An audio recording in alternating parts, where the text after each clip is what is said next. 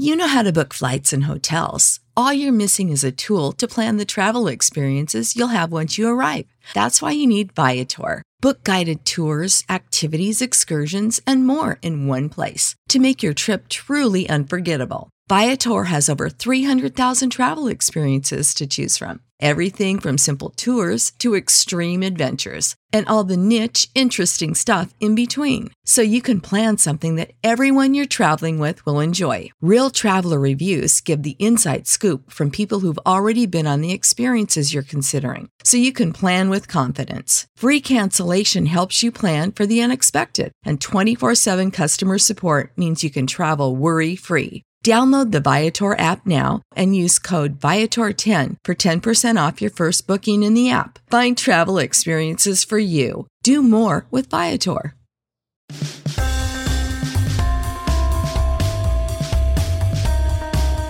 Welcome into the latest episode of the 5 Reasons Podcast. I'm Ethan Skolnick here as always with Chris Whittingham. Now that you found us, make sure that you hit the subscribe or follow button on your favorite podcast provider. Now, if you have found us on iTunes or Google Play, those are typically the two that most people find us on, whether you're Apple or Android. But we're also on a bunch of other apps. We're on Podbean, we're on CastBox, we're on Pocket Cast.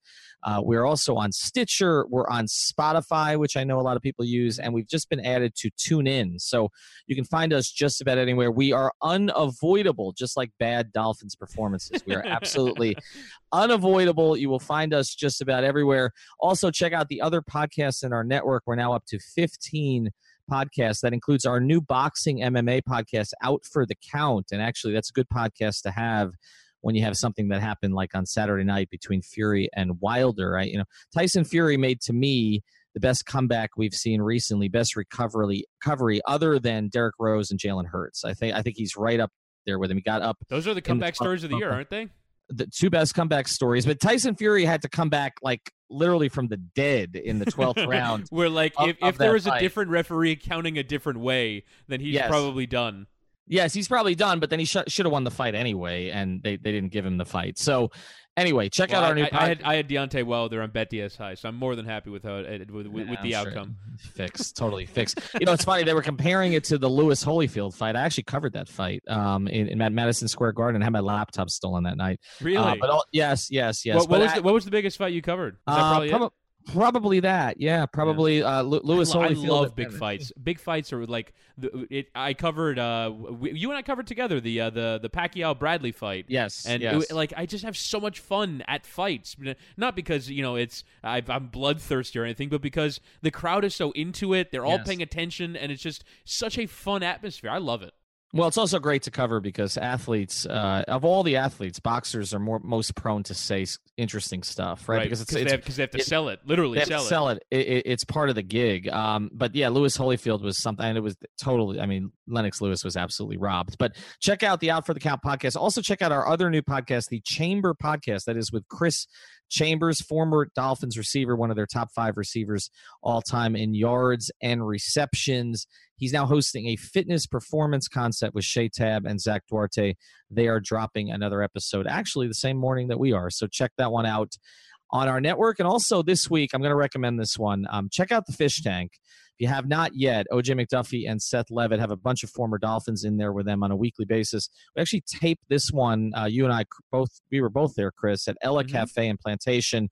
It's a great spot. And Mark Clayton, I think, went on for 2 hours.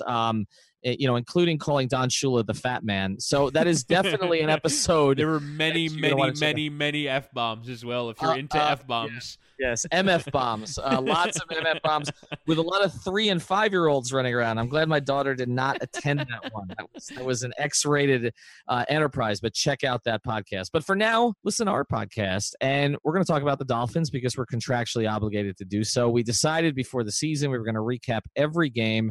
Both Chris and I were at the stadium today at Hard Rock Stadium, so feel sorry for us to have to watch another of these Dolphins performances. And what we're going to do today, they did win, by the way. They're 6-6. I just wrote a column for Dolphin Maven. The title was "They're Not Good, They're Not Dead," which I think should be the slogan of the season. They're in the playoff chase, and we're going to talk about them first, but we're also going to talk about the 4 other teams that are in the chase with them. And not only are they in the chase, but you can make the argument based off of the 2 games in which they had double-digit second-half leads that they could have a better record than they do now. Despite the fact that I agree with you, I don't think that they're good, yet they can feel hard done by that their record isn't better. Yes. Well, that's true. Well, I'm not going to call it a chase anymore. It's not a chase. It's not a race. It's a crawl. I think that's how we should refer to it from here forward. But let's start with the Dolphins and their performance today. I'm going to put that in quotes. They somehow won a game against the Bills, although they were outgained 415 to 175. Now, I've been talking all year about how this is, arguably the worst offense in Miami Dolphins history. And more context here, this is the worst yardage performance today. Okay, so as bad as it's been, this today was the worst yardage performance of the Gase era, 175 yards. This is now the 3rd time this season. So all the Jay Cutler talk and the Matt Moore talk, this with Ryan Tannehill today at home. I know the Bills' defense is pretty decent, but at home, not pretty decent. It's actually really good. It's very good. But with Ryan Tannehill at home, typically the Dolphins have been pretty decent with that combination with Gase. They did put up 21 points, but had 175 yards, and again, were more than doubled in yardage. This is now the 3rd time this season, Chris, that they've put up fewer than 200 yards. All 3 of those games against AFC East opponents. They've now won 2 of those games. They beat the Jets and they beat the Bills, putting up fewer than 200 yards. And this is my point on that, okay? And I don't want to make this a Gase bashing pod again. This was not a Gase-tastrophe like the previous week, although it was close because that 3rd and 1 call, which you and I are sure are going to debate. But they've lost not lost, but they've put up fewer than 200 yards 3 times against AFC East teams. Those are the teams that know you the best. The teams in your division. Yeah. Those are the teams that know your tendencies. And so I did a little poking around the Bills locker room afterwards. I didn't go to the Dolphin locker room until the end. I went to the Bills locker room and talked to some players. Not really impressed with the Dolphin scheme. Not impressed. There were a couple of guys who said, yeah, they threw some things at us early that we weren't expecting. But after that, everything was pretty much on tape. So I think what we're seeing here is that the teams that have a chance to scout Adam Gase and his offense, because it is his offense, are able to shut down that offense pretty easily. And the Bills did that today. And so you get outgained more than 2-1. So I guess the question then is, how did you win the game? Right. And I frankly can't really figure it out. I watched all of it, and I still don't know how it happened. I mean, Kenny Stills made a terrific catch in the end zone. I mean, that's one of the toughest catches you'll see, basically double covered. I mean, Tannehill threw it into double coverage. Snatched a touchdown from an interception. Like, it looked far more likely that the DB was going to catch that. Correct. Okay. They gave up 135 rushing yards to Josh Allen on 9 carries. So on 9 carries, Josh Allen had 40 fewer yards than the Dolphins had on 50 plays. Okay? All right? Ridiculous. And again, Josh Allen is known. He was drafted not for his legs, although it was said he was somewhat mobile. No, and he ran the ball for 99 yards last week against Jacksonville. So this is a theme. Right. He has, right. This is what we expected with Tannehill, right? Like before the knee surgery and everything else. But he was drafted for that rocket arm that threw the ball 68 yards on one throw today. And we were behind, where we sit is behind one of the end zones. And I mean, Allen uncorked that, and I thought it was going to go into the 6th row. Okay. I mean, this is a guy who he could probably throw it 80 yards in the air. Okay? Right. Like, it didn't feel like one of those where it was a Hail Mary and you reach all the way down and you put all of your power into it and you throw it as far as you can. That felt like a normal throw that he just flipped and it went 68 yards in the air. Like, I can understand, and you can see, like, even some of the throws that were incomplete passes today, why scouts fall in love with Josh Allen, and why at every level it's like, okay, we'll give him a chance. We'll see if we've talked before about quarterback egos and coach egos and thinking that they can fix players. Well, you have to imagine a lot of offensive coaches look at Josh Allen and go, I can fix that. I can take that arm and I can do something with it. But I just, from a throwing standpoint, I just don't see it. I've been shocked at how much he's been able to run the ball. I genuinely thought when he was coming into the league that he was a stiff, and that just shows that I frankly didn't watch him nearly enough as I should have, and I wrote him off after basically one half of one game against Oregon that I saw.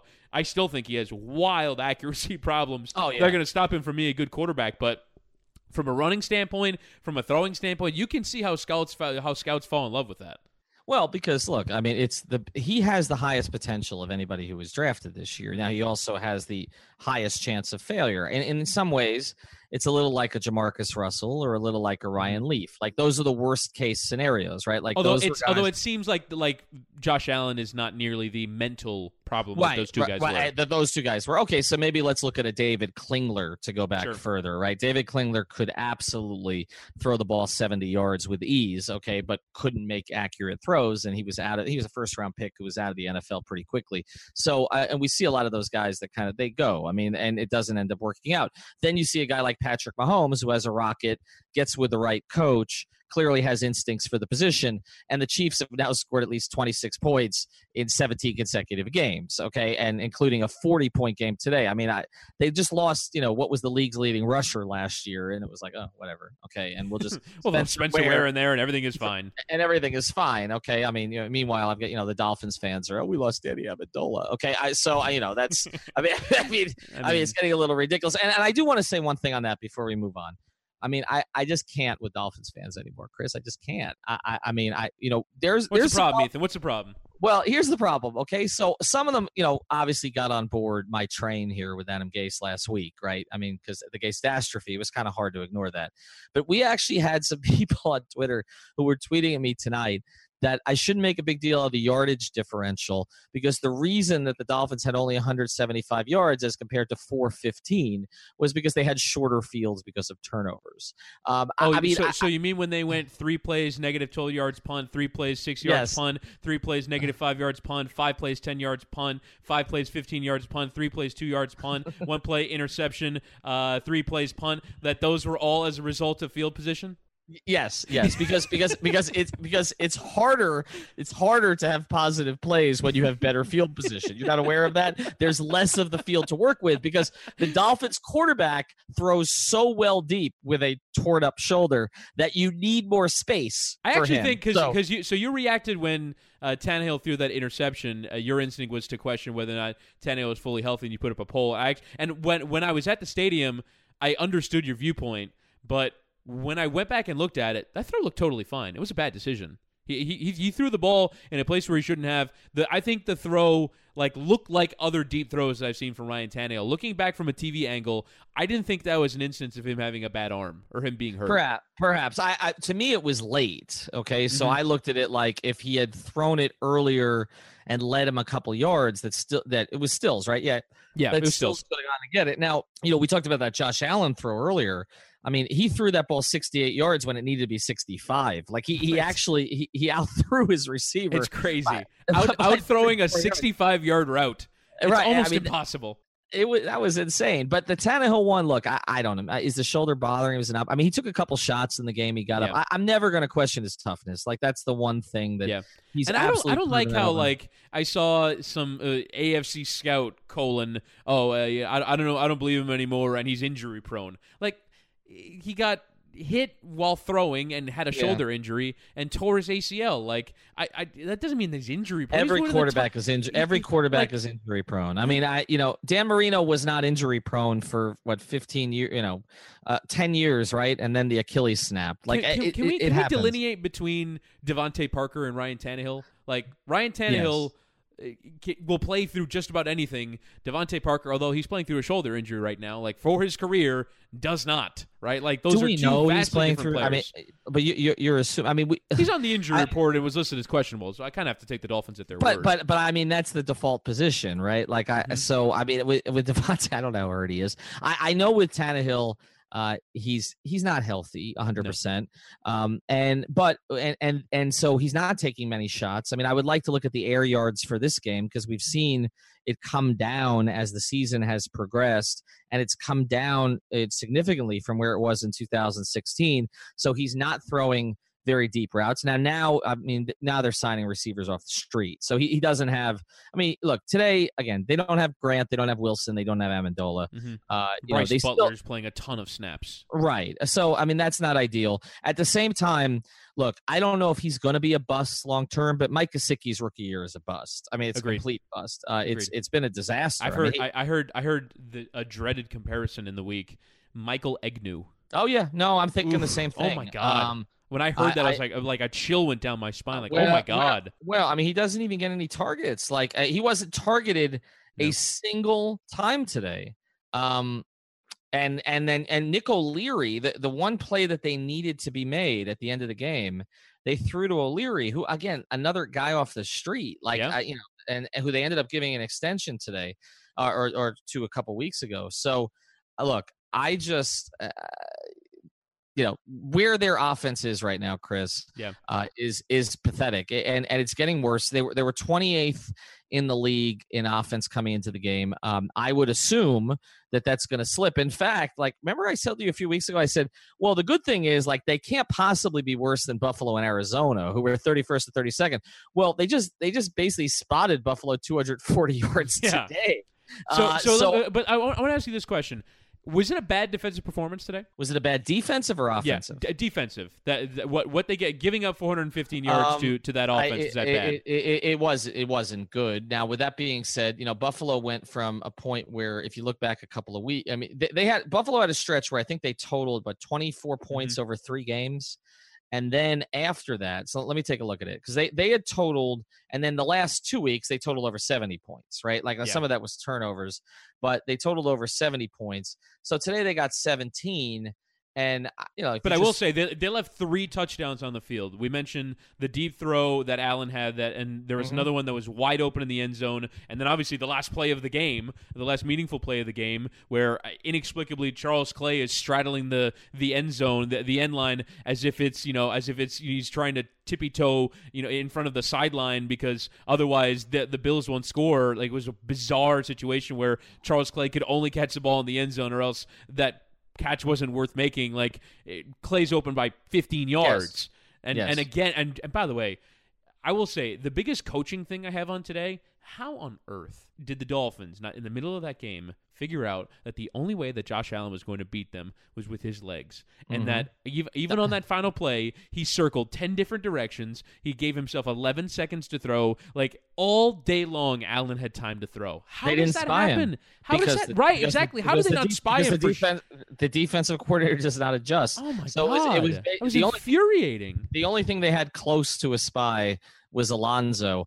And man, if there is anybody still pushing for him for the Pro Bowl, enough. Okay, I know he's made. I was watching the highlights back again just to make sure that I saw everything, and the only thing that stuck out at me was, man, it's amazing that Kiko Alonso has made this career for himself when he's small for a linebacker and slow.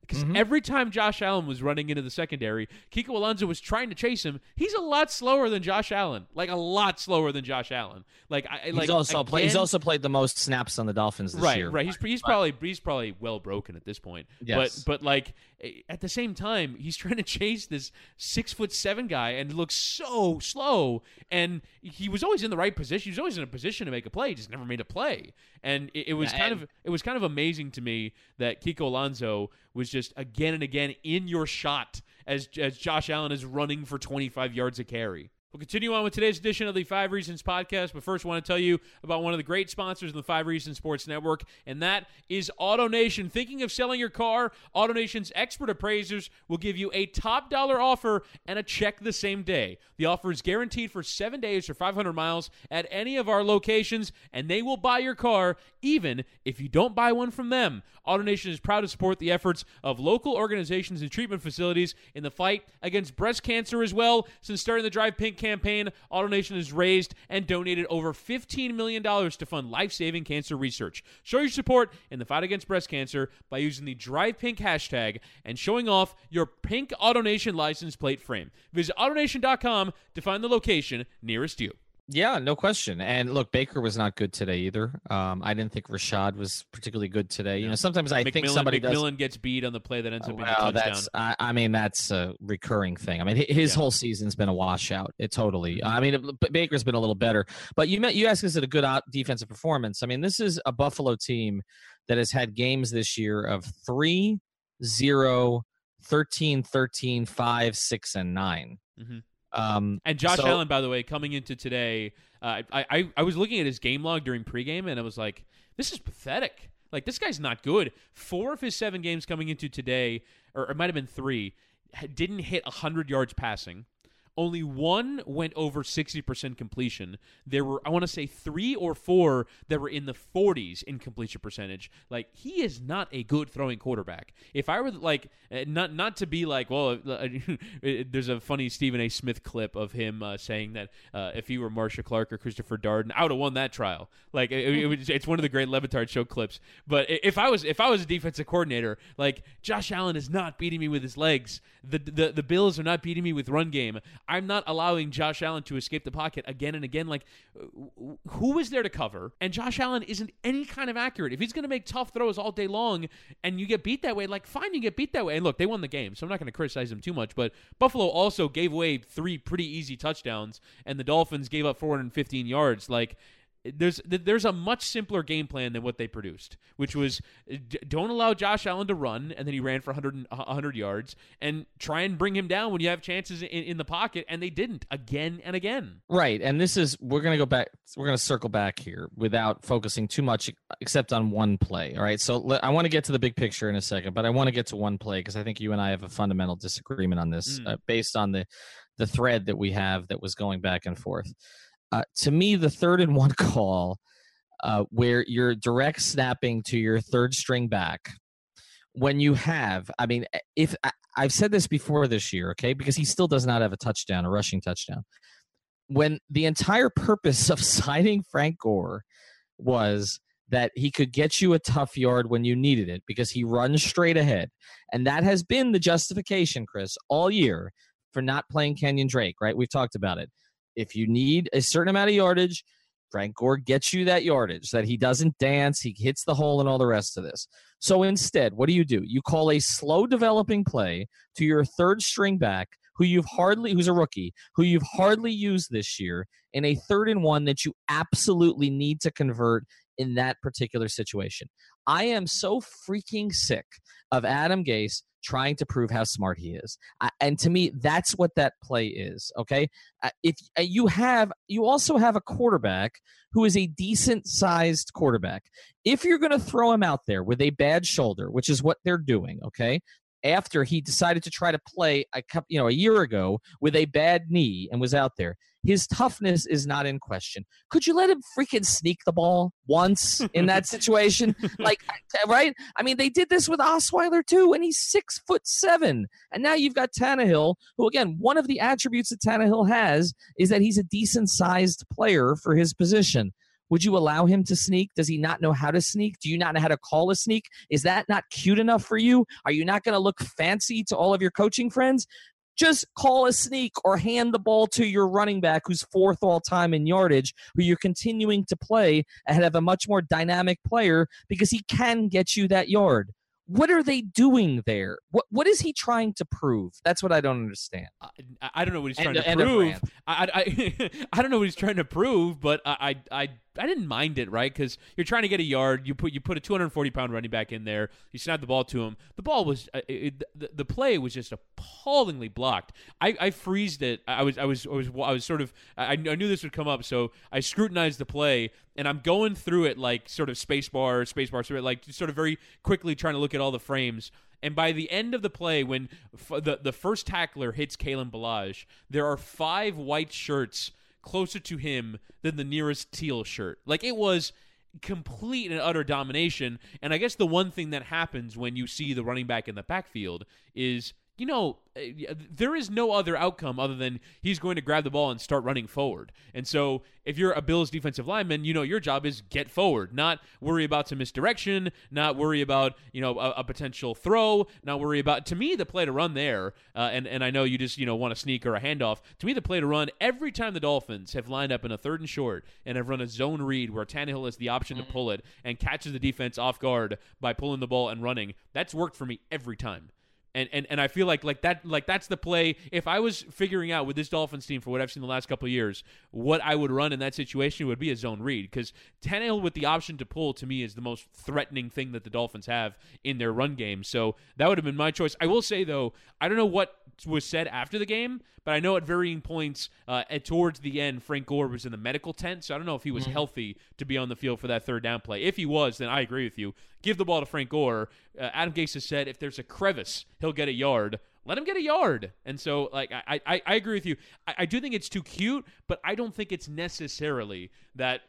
So why not? Okay, he's trying to impress anybody. I think they've had this Wildcat package that they've been working on in practice, and we talked about it. I think in a previous game when they were struggling offensively, and they had it, they threw Ballage out there, and then they called the timeout because they didn't like the look of it, and then they just scrapped it. So they've clearly been running this, and they clearly think that it could work, but I've seen no evidence that it could work. You know what it feels like to me? It's like when I was writing a lot, and I'd come up with this really cute turn of phrase, and it didn't really fit in the column that I was writing, but I was like, okay, I'm going to put that in my back pocket. And so what I would do sometimes was I had a little notes file on my phone, and I would put it in there. And then I would every column I wrote after that, I'd be trying to find some way to force this thing in, because it was this, really brilliant. It really wasn't, right? But in my head, it was this really brilliant turn of phrase, and it needed to be put in somewhere. And so ultimately, maybe 2 or 3 columns down the line, I would stick it in somewhere, and no one would know what the hell I was talking about because it didn't fit. Okay. And it was, and that's Adam Gase's offense. Okay, he's just got these brilliant little turns of phrases. He's putting them in his little phone. He got to use his cute misdirection play that led to the Kenyon Drake touchdown. That worked. Well, that one worked, okay, but you're talking about 3rd and 1. That's a meat and potatoes play at the end of the game. And if you're going to get cute, the only thing to me you get cute with is run. If they were selling out for the run play action, and maybe it's Ballage or maybe it's Drake, okay, your most gifted offensive player. Maybe it's Drake, and you get him out, okay, and you basically throw one of your beautiful little flat screens that you love so much, and maybe try that, okay. Instead is a play that's not. It's a little bit slow developing in the sense that at least there's a fake handoff or something, or at least the show of a fake, but at least get him out of the backfield to try to make a play in that way. But to basically run that, okay, with an inexperienced guy, I don't know what Kalen Ballage is at this stage, okay, or how many times they've run that in practice, but it does feel like that. They tried to run it that one day. I can't remember which game it was, but you're right. There was a game they put him on the field. I want to say the Chicago game. I think it was the Chicago game. I think you're right. And so he didn't get to it then, so it's okay, we got to get to it. Well, the season's almost over. We got to slip that one in somewhere. What is that? I'm just over it, Chris. I'm just over it. They had 175 yards today. Okay. That's a quarter. That's a quarter for the Rams or the Chiefs. They produced it in 4. All right. And so, the amazing thing to me too is that the drives, now one of them came off the block punt, but the other two, one was aided by dumb penalties, and maybe we can get to that with Charles Clay and with Jordan Phillips. But the other two felt like lengthy drives in which they moved. The opening drive, we talked about opening drives, was by far the best the offense looked all day. Yes. Methodically that's weird, picking up, they got to 3rd down once, I want to say, on that drive, and it was a flawlessly executed drive. And I was like, all right, Dolphins offense rolling today, and it just went all downhill from there. I would say Ryan Tannehill is pretty culpable. I thought he was pretty bad today. And they got nothing done on the ground. That interior offensive line is just so bad. Jesse Davis today, who's been the one mainstay in every game, I thought was dreadful today. Yep. But I think that for the most part, that offense is just rudderless right now. And frankly, for me, it's just sans talent. They've got no talent. Their quarterback's not talented. Their offensive line's not talented. Their receivers aren't talented. Their tight ends aren't talented. I think it's an offense with no talent. So I just don't see how it gets much better from here. So who's all right? I mean, we do this in every podcast. If it's an offense with no talent, and I know people are going to give me Albert Wilson and Jakeem Grant, who again we're supposed to be the fourth and fifth receivers, but whatever. I know Albert Wilson was on his way potentially to 1,000-yard season with the way things were trending, so I'll give you that one. But if it's an offense with no talent, sick of being upsold at gyms? My guy, you're currently a base member. For $90 more, I can upgrade you to our Shred membership. For $130 more, you'll be a Swole member. And for just $300 more, you'll reach Sweat Platinum. At Planet Fitness, you'll get energy without the upsell. Never pushy, always free fitness training and equipment for every workout. It's fitness that fits your budget. Join Planet Fitness for just $1 down and $10 a month. Cancel anytime. Deal ends Friday, May 10th. See Home Club for details. I mean, who's picking the offensive players? I mean, we're just going to blame this on Tannenbaum, or we're going to blame it on the guy who's the offensive guru who should be getting players that he wants to use? I mean, you mentioned this first drive, okay, so which was a very good first drive. You're absolutely right, okay, and the throw, by the way, from Tannehill to Parker was a beautiful throw, okay? That was a bullet that he threw on 3rd and 9. I mean, it was a terrific throw, and it was a good catch in traffic by Parker, which is something he hasn't done. But they started that drive on the 25, okay? Yeah. Oh, this is a good stat. They had 75 yards on their first drive. That's what I've been complaining about. They had 100 yards the rest of the game. Yeah. If you go back on the 3 scoring drives, so the one after the block punt was 6 plays, 36 yards, and then the final touchdown was 6 plays, 75 yards. But remember, 30 of those don't count for the Dolphins. One was the pass interference. It was a 25-yard pass interference call.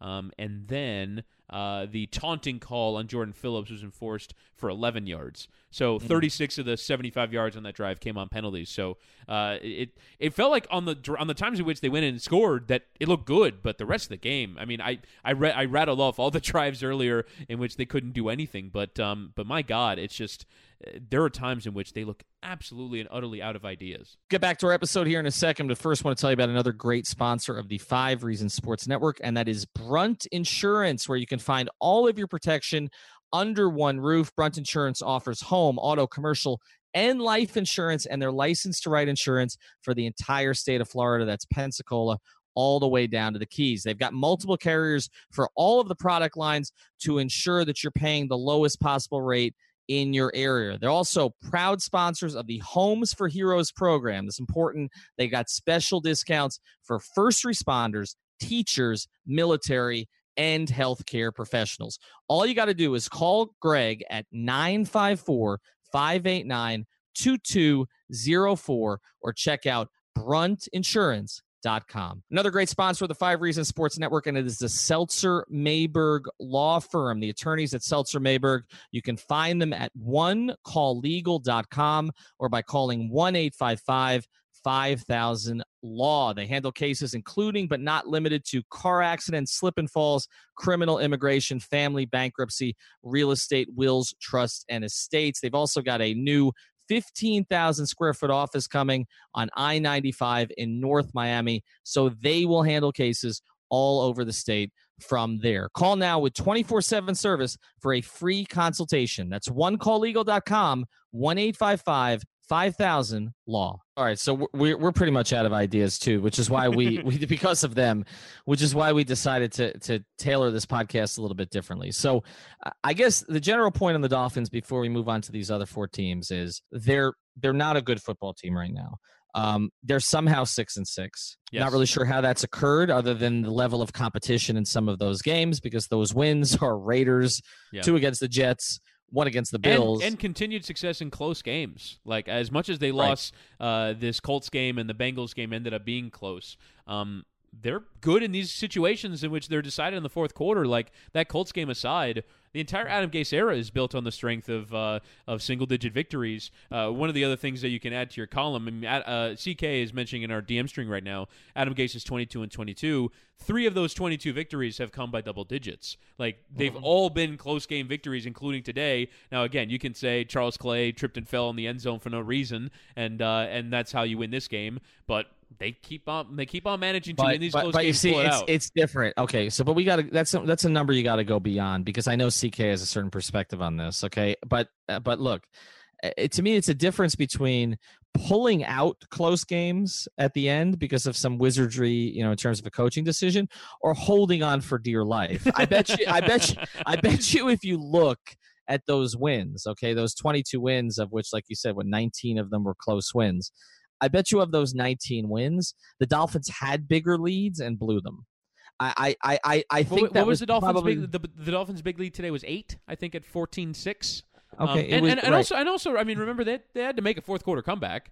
And by the way, when the Bills scored to make it 17-14, again, I said this to you before we started taping. Never felt like the Dolphins are losing today. I just didn't. I just didn't feel. I thought the Dolphins, even as being outgained by 240 yards, I thought they were better. I really did throughout the entire game. That's because you could not, other than McCoy and Allen. You could not, and I'm not blaming you for this. Well, you probably could, because you had to prepare for the QAM for the pregame show. I would say of the 45,000 people that were actually in the stadium, not the 65,000 they listed, of the 45,000, okay, and of those 45,000, of the 35,000 that were Dolphin fans, okay, because there's always, with the Bills, there's always a chunk of Bills fans. Bills Mafia represented strong today. Right, Bills Mafia. 35,000 Dolphin fans. I would bet you that 34,997 could not have named a single Bills skill player other than Shady McCoy. Would you agree with that? Oh yeah, there might be 3 somewhere up in the 400 level. Okay, who knew? Who just complete dorks who were reading Buffalo, who were reading the Buffalo News this week. The type of they would be the 3 yards per carry for our Bills podcast if we ever expanded up to Buffalo, which is not a plan of mine. Okay, they would be the 3 yards. I think that should be the first market that we expand into outside of Miami. It's the Miami Buffalo strategy. I think it should be Buffalo, and that's exactly where we would go. Those 3 guys would be able to break down for us. One of them should be British. They should be able to break down for us who the Bills' skill position players were, because I feel like I cover. Again, I don't follow the NFL as closely as the NBA, but I feel like I'm pretty in tune with it, and I had no freaking idea. I feel like that British guy is going to have a lot of Patrick DeMarco thoughts. I really do. That British guy is going to be really in on Patrick DeMarco. Right, just like Alfredo was big on Caleb Balazs, okay? because there's absolutely no chance that any Bills fan, okay, had any idea who Caleb Balazs was before Adam Gase decided on 3rd and 1 in a pivotal situation that he was going to win the game with him. To him. Right. So hold on. Because I imagine that sequence of the game might have made the Red Zone channel. I was not watching the Red Zone channel, but that sequence might have made the Red Zone channel. How many people, and this is where I think your point of Adam Gase was trying to get cute, how many people across America do you think flipped on the Red Zone channel and went, wait, the Dolphins are trying to win the game, and who is trying to win them the game? Mm-hmm. Who is this they just snapped the ball to? Like, the amount of confusion that must have happened across Red Zone and Bills fans, just had to have been completely insane.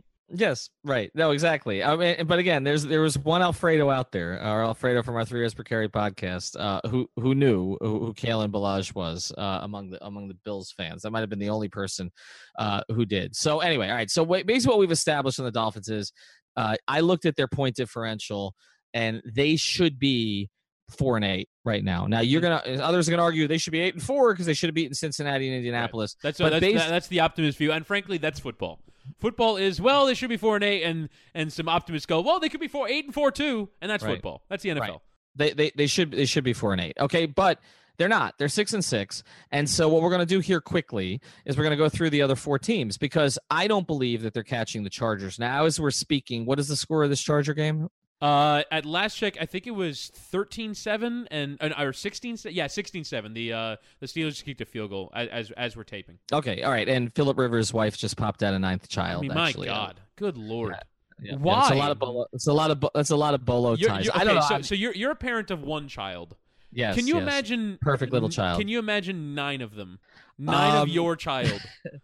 Well, sometimes I feel like they're a nine of my child because she's gonna wake up any minute here and come in and ask Daddy to fix something for her in the living room. But I would actually take 8 more Sashas. Yes, I would. I'm saying you would, but I'm saying could you imagine what life would be like with 8 Sashas? I can't, but I also can't imagine making the amount of money that Philip Rivers has made over the course of his career, where basically he could hire 3 hands to help every one of those children. So, that's probably part of it too. But anyway, the Chargers, they're not catching the Chargers, I don't believe.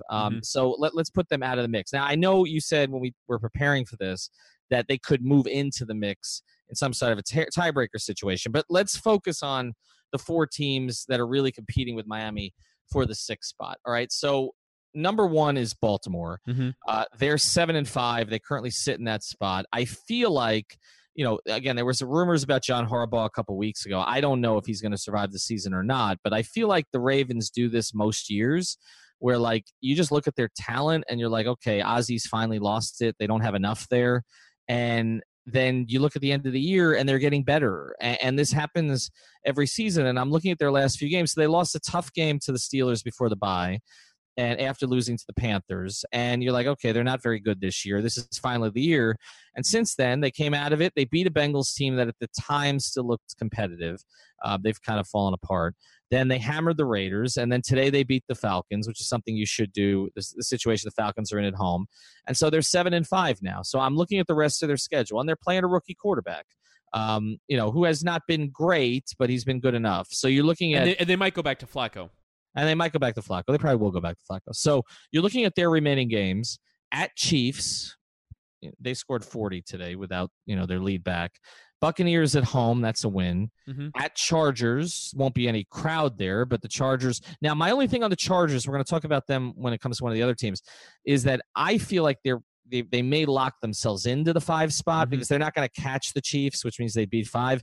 But that game may have some significance. I mean, at Chargers, because it could be for the 5 spot, actually. Right, exactly. And if the Steelers hang on to win and the Chargers fall to 8-4 and the Ravens kind of keep pace before they play that game, then maybe those 2 teams are battling it out for 5. But if 5 does matter, though. If the Ravens beat the Chiefs and the Bucks, then the Dolphins will be out. Right, like there's no way that the Ravens are going from beating those 2 teams to being out of the playoffs. I would agree with that. But the other thing on the 5-4 situation is, being 5 or 6 is you do want to be 5 because even if you believe in Houston, I think most people would say that Houston of the 4 division leaders is the one you'd probably want to play in the first round, right? Which is funny given the fact they've won 9 in a row. Right, but they're not the Steelers. No. They don't have a record-setting offense like the Chiefs. And it's not an environment like going to Heinz Field is. Like, right. I on BetDSI put some money on the Steelers because it's the Steelers at Heinz Field in a night game, and I just feel like institutionally they have so much more than the Chargers. And even if I think the Chargers might be a little bit better in that, like going on the road to that stadium and trying to win a game, it's just so hard to do that against their infrastructure, everything that they do there. So, like, I would much rather go on the road to Houston, where I don't feel like I feel like the second that the Texans go 7-0 down, the crowd's gonna tighten up and not feel like they have any chance to win. Like, it's also a young quarterback, and Deshaun Watson has never been in that situation. I know Mahomes is also, but you don't have. You got Bill O'Brien there, not Andy Reid. I feel like that's a winnable game to go into Houston and win. So I do think there could be a reason to get the 5 spot, but just looking at the Ravens schedule, at Chiefs, Buccaneers at home, at Chargers, Browns at home, to me that's a 3-1 or 2-2 schedule for them. I would say it's 2-2. All right, so if they're 2-2, that puts them at 9-7. Okay. Now let's go to Denver, and the reason I want to go to Denver next is because I said before the game last week, if they could beat Pittsburgh, that they would move firmly into this picture. And I actually watched some of that game because I was at a sports bar that had the Dolphin game in that game, but that game was on most of the TVs. And they looked pretty good. Like Keenum has gotten comfortable. And now you look at their schedule, Denver's schedule, at San Francisco.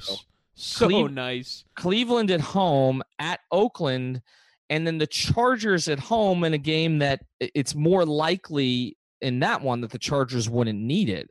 So you could be looking at a 4-0 finish for Denver, which is 10 wins, which is, but right now, problematic. I mean, that grouping of teams at San Francisco, who got hammered today by Seattle, home Cleveland, which, again, if you're going to make the playoffs, you have to beat Cleveland at home.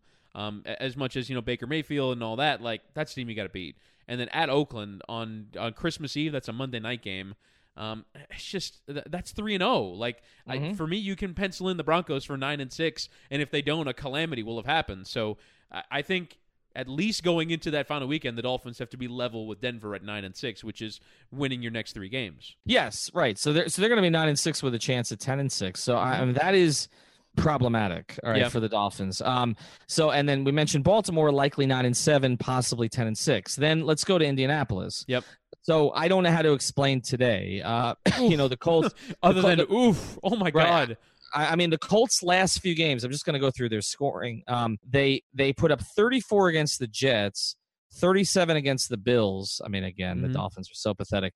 Put up 42 against the Raiders, 29 against the Jaguars, 38 against the Titans, 27 against the Dolphins, and then today 0. And can I also rattle off Jaguars? Can I also rattle off Andrew Luck's last 10 games of touchdowns?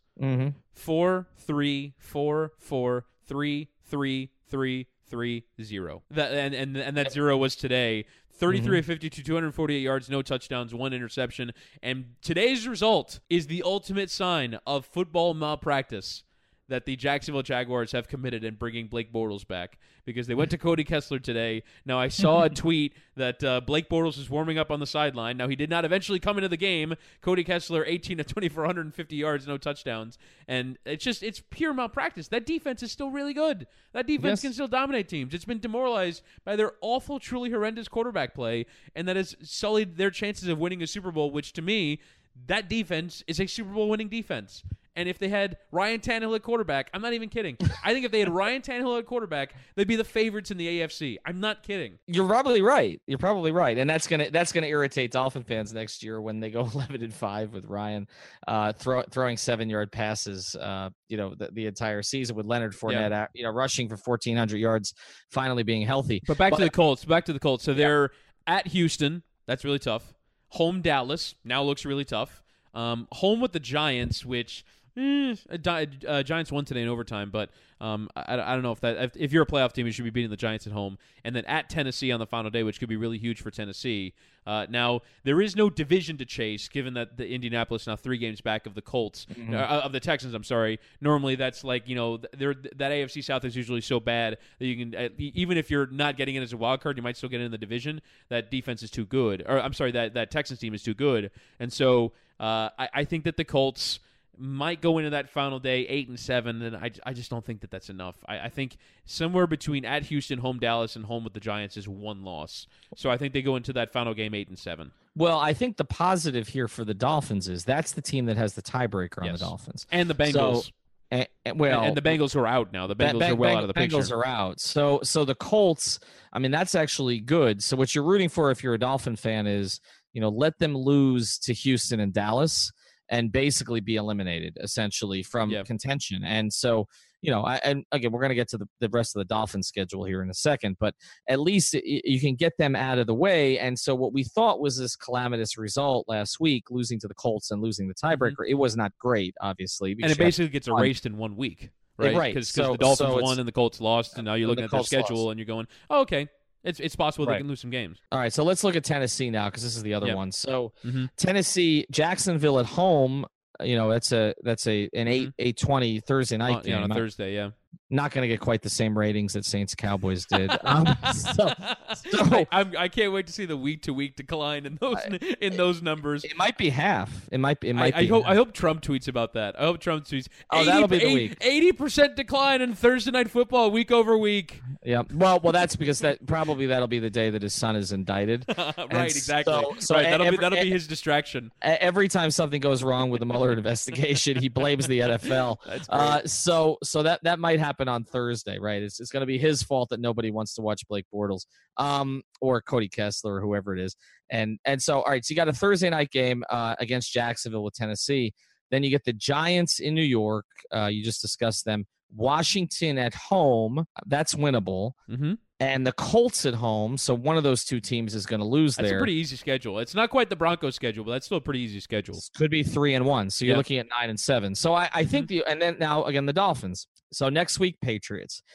And I know everybody just throws their hands up there, but let's be realistic about this. The Dolphins have been really good against the Patriots at home in recent years. 9-8 in the Brady Belichick era. I will remember that for as long as I live because I've constantly feared the Patriots, and I feel like every time they come up with a schedule and going, well, that's a loss, and then 9 times you've been surprised in the last decade and a half because the Dolphins have pulled out a result. I now, after last year, after Jay Cutler beat them, I am now not saying that the Dolphins are going to win because that's one thing, but I'm going to say that the Dolphins are going to be competitive in this game because they always are at home for whatever reason. They just are.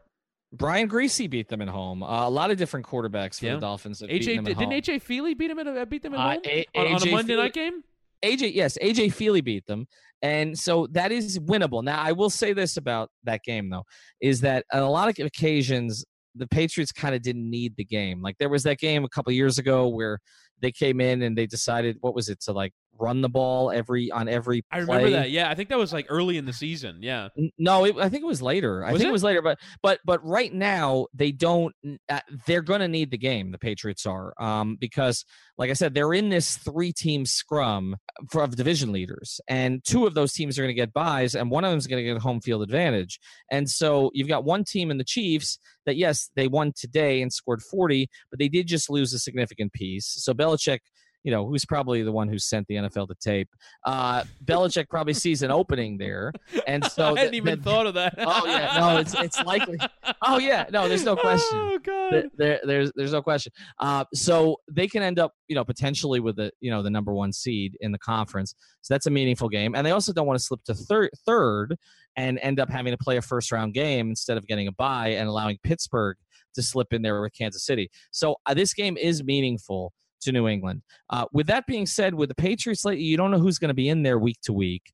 It's not the strongest team that they've had. Brady is not having his best season, but I'm not going to call for a Dolphin victory because I did that when they went up to New England when we had a watch party earlier this season, and that was a disaster. But could they win it? Yes, I think it's more likely, maybe it's just the home road split, but I think it's more likely they win that game than they win the next week. I don't give the Dolphins any chance in Minnesota at all. I did watch Kirk Cousins today. You talk about Ryan Tannehill throwing 7-yard passes. Kirk Cousins was trying to beat the Patriots 4 yards at a time. Like I'm just as good as the Vikings are in terms of talent and especially in their receiving core. Like Xavier Howard, that's going to be the game where he's going to have to really show that he's a lead corner now.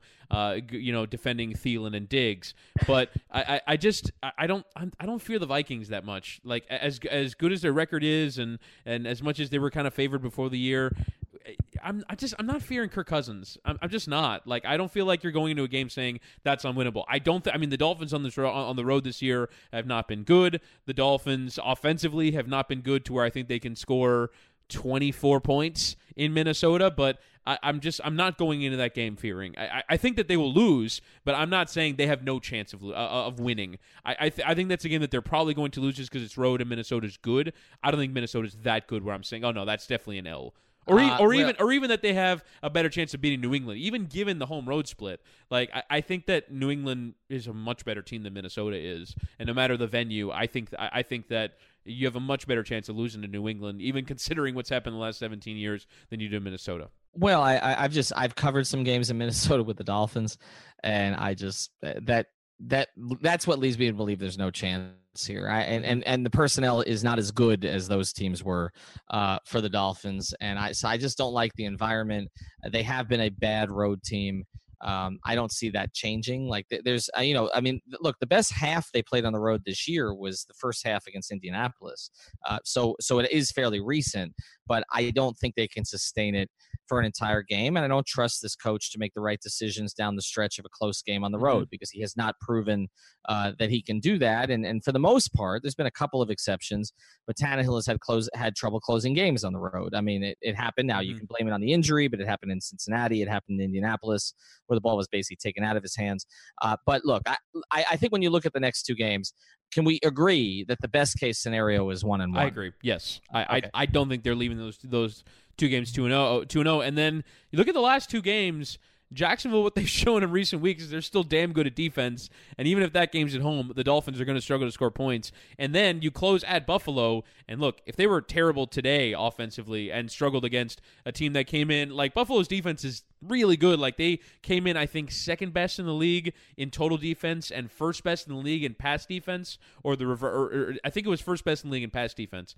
And that's at Hard Rock Stadium. What do you think that looks like December 30th at Buffalo? Like in frigid temperatures, in snow. Like that's going to not be a fun watch, and is going to be frankly a bad. Like I just don't see how the Dolphins turn a good offensive performance in that game. So as with the Dolphins, we begin where we end where we started, which is this is a team that's not good, but they're not dead, and I think they have just as good a chance to win any of these last 4 games as they have to lose any of these last 4 games for no reason at all other than it just seems to be the Dolphins' way. Acquire additional international dollars, not just for potential free agents with 2 first names. It's nice that ownership is fully supportive and allowing us to do everything in our power to be the best team in this region, in the gateway to America, and for Miami to become a destination spot for all Latin players because this is such an international city. So they're going to be 8-8, aren't they? Yep. I mean, based on the way we're talking about this, I mean, best case scenario for these 2 games is 1-1, and then the likely scenario for the last 2 games is probably 1-1. So they're going to be 8-8. But it sounds like when we're talking about these other teams, that there's going to be a 10-win team in there somewhere, and at the very least, there's going to be a 9-win team, right? So I think.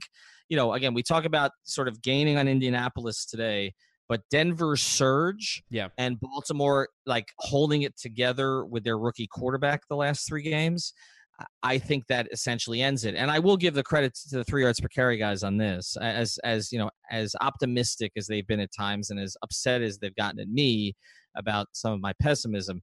They pretty much called the season last week, and they did it not so much based on the Dolphins' collapse, but just based on the math.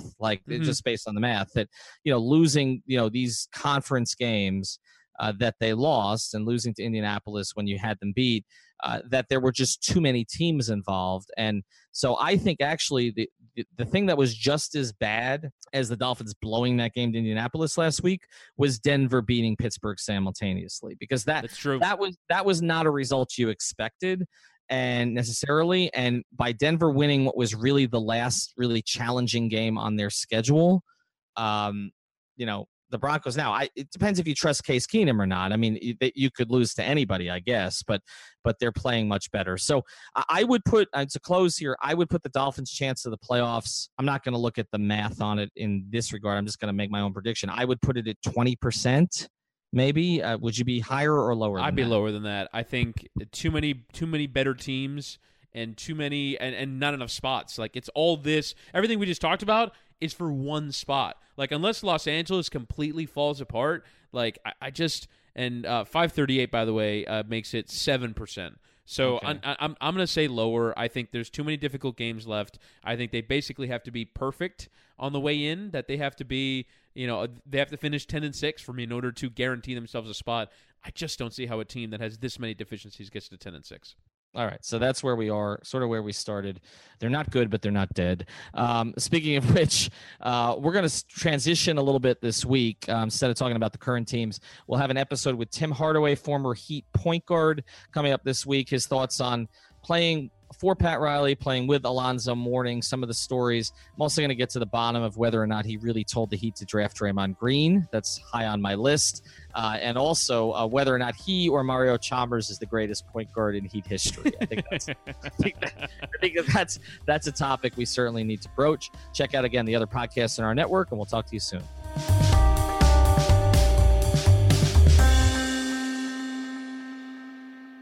Thank you for listening to the Five Reasons Podcast. Thank you so much. Sick of being upsold at gyms?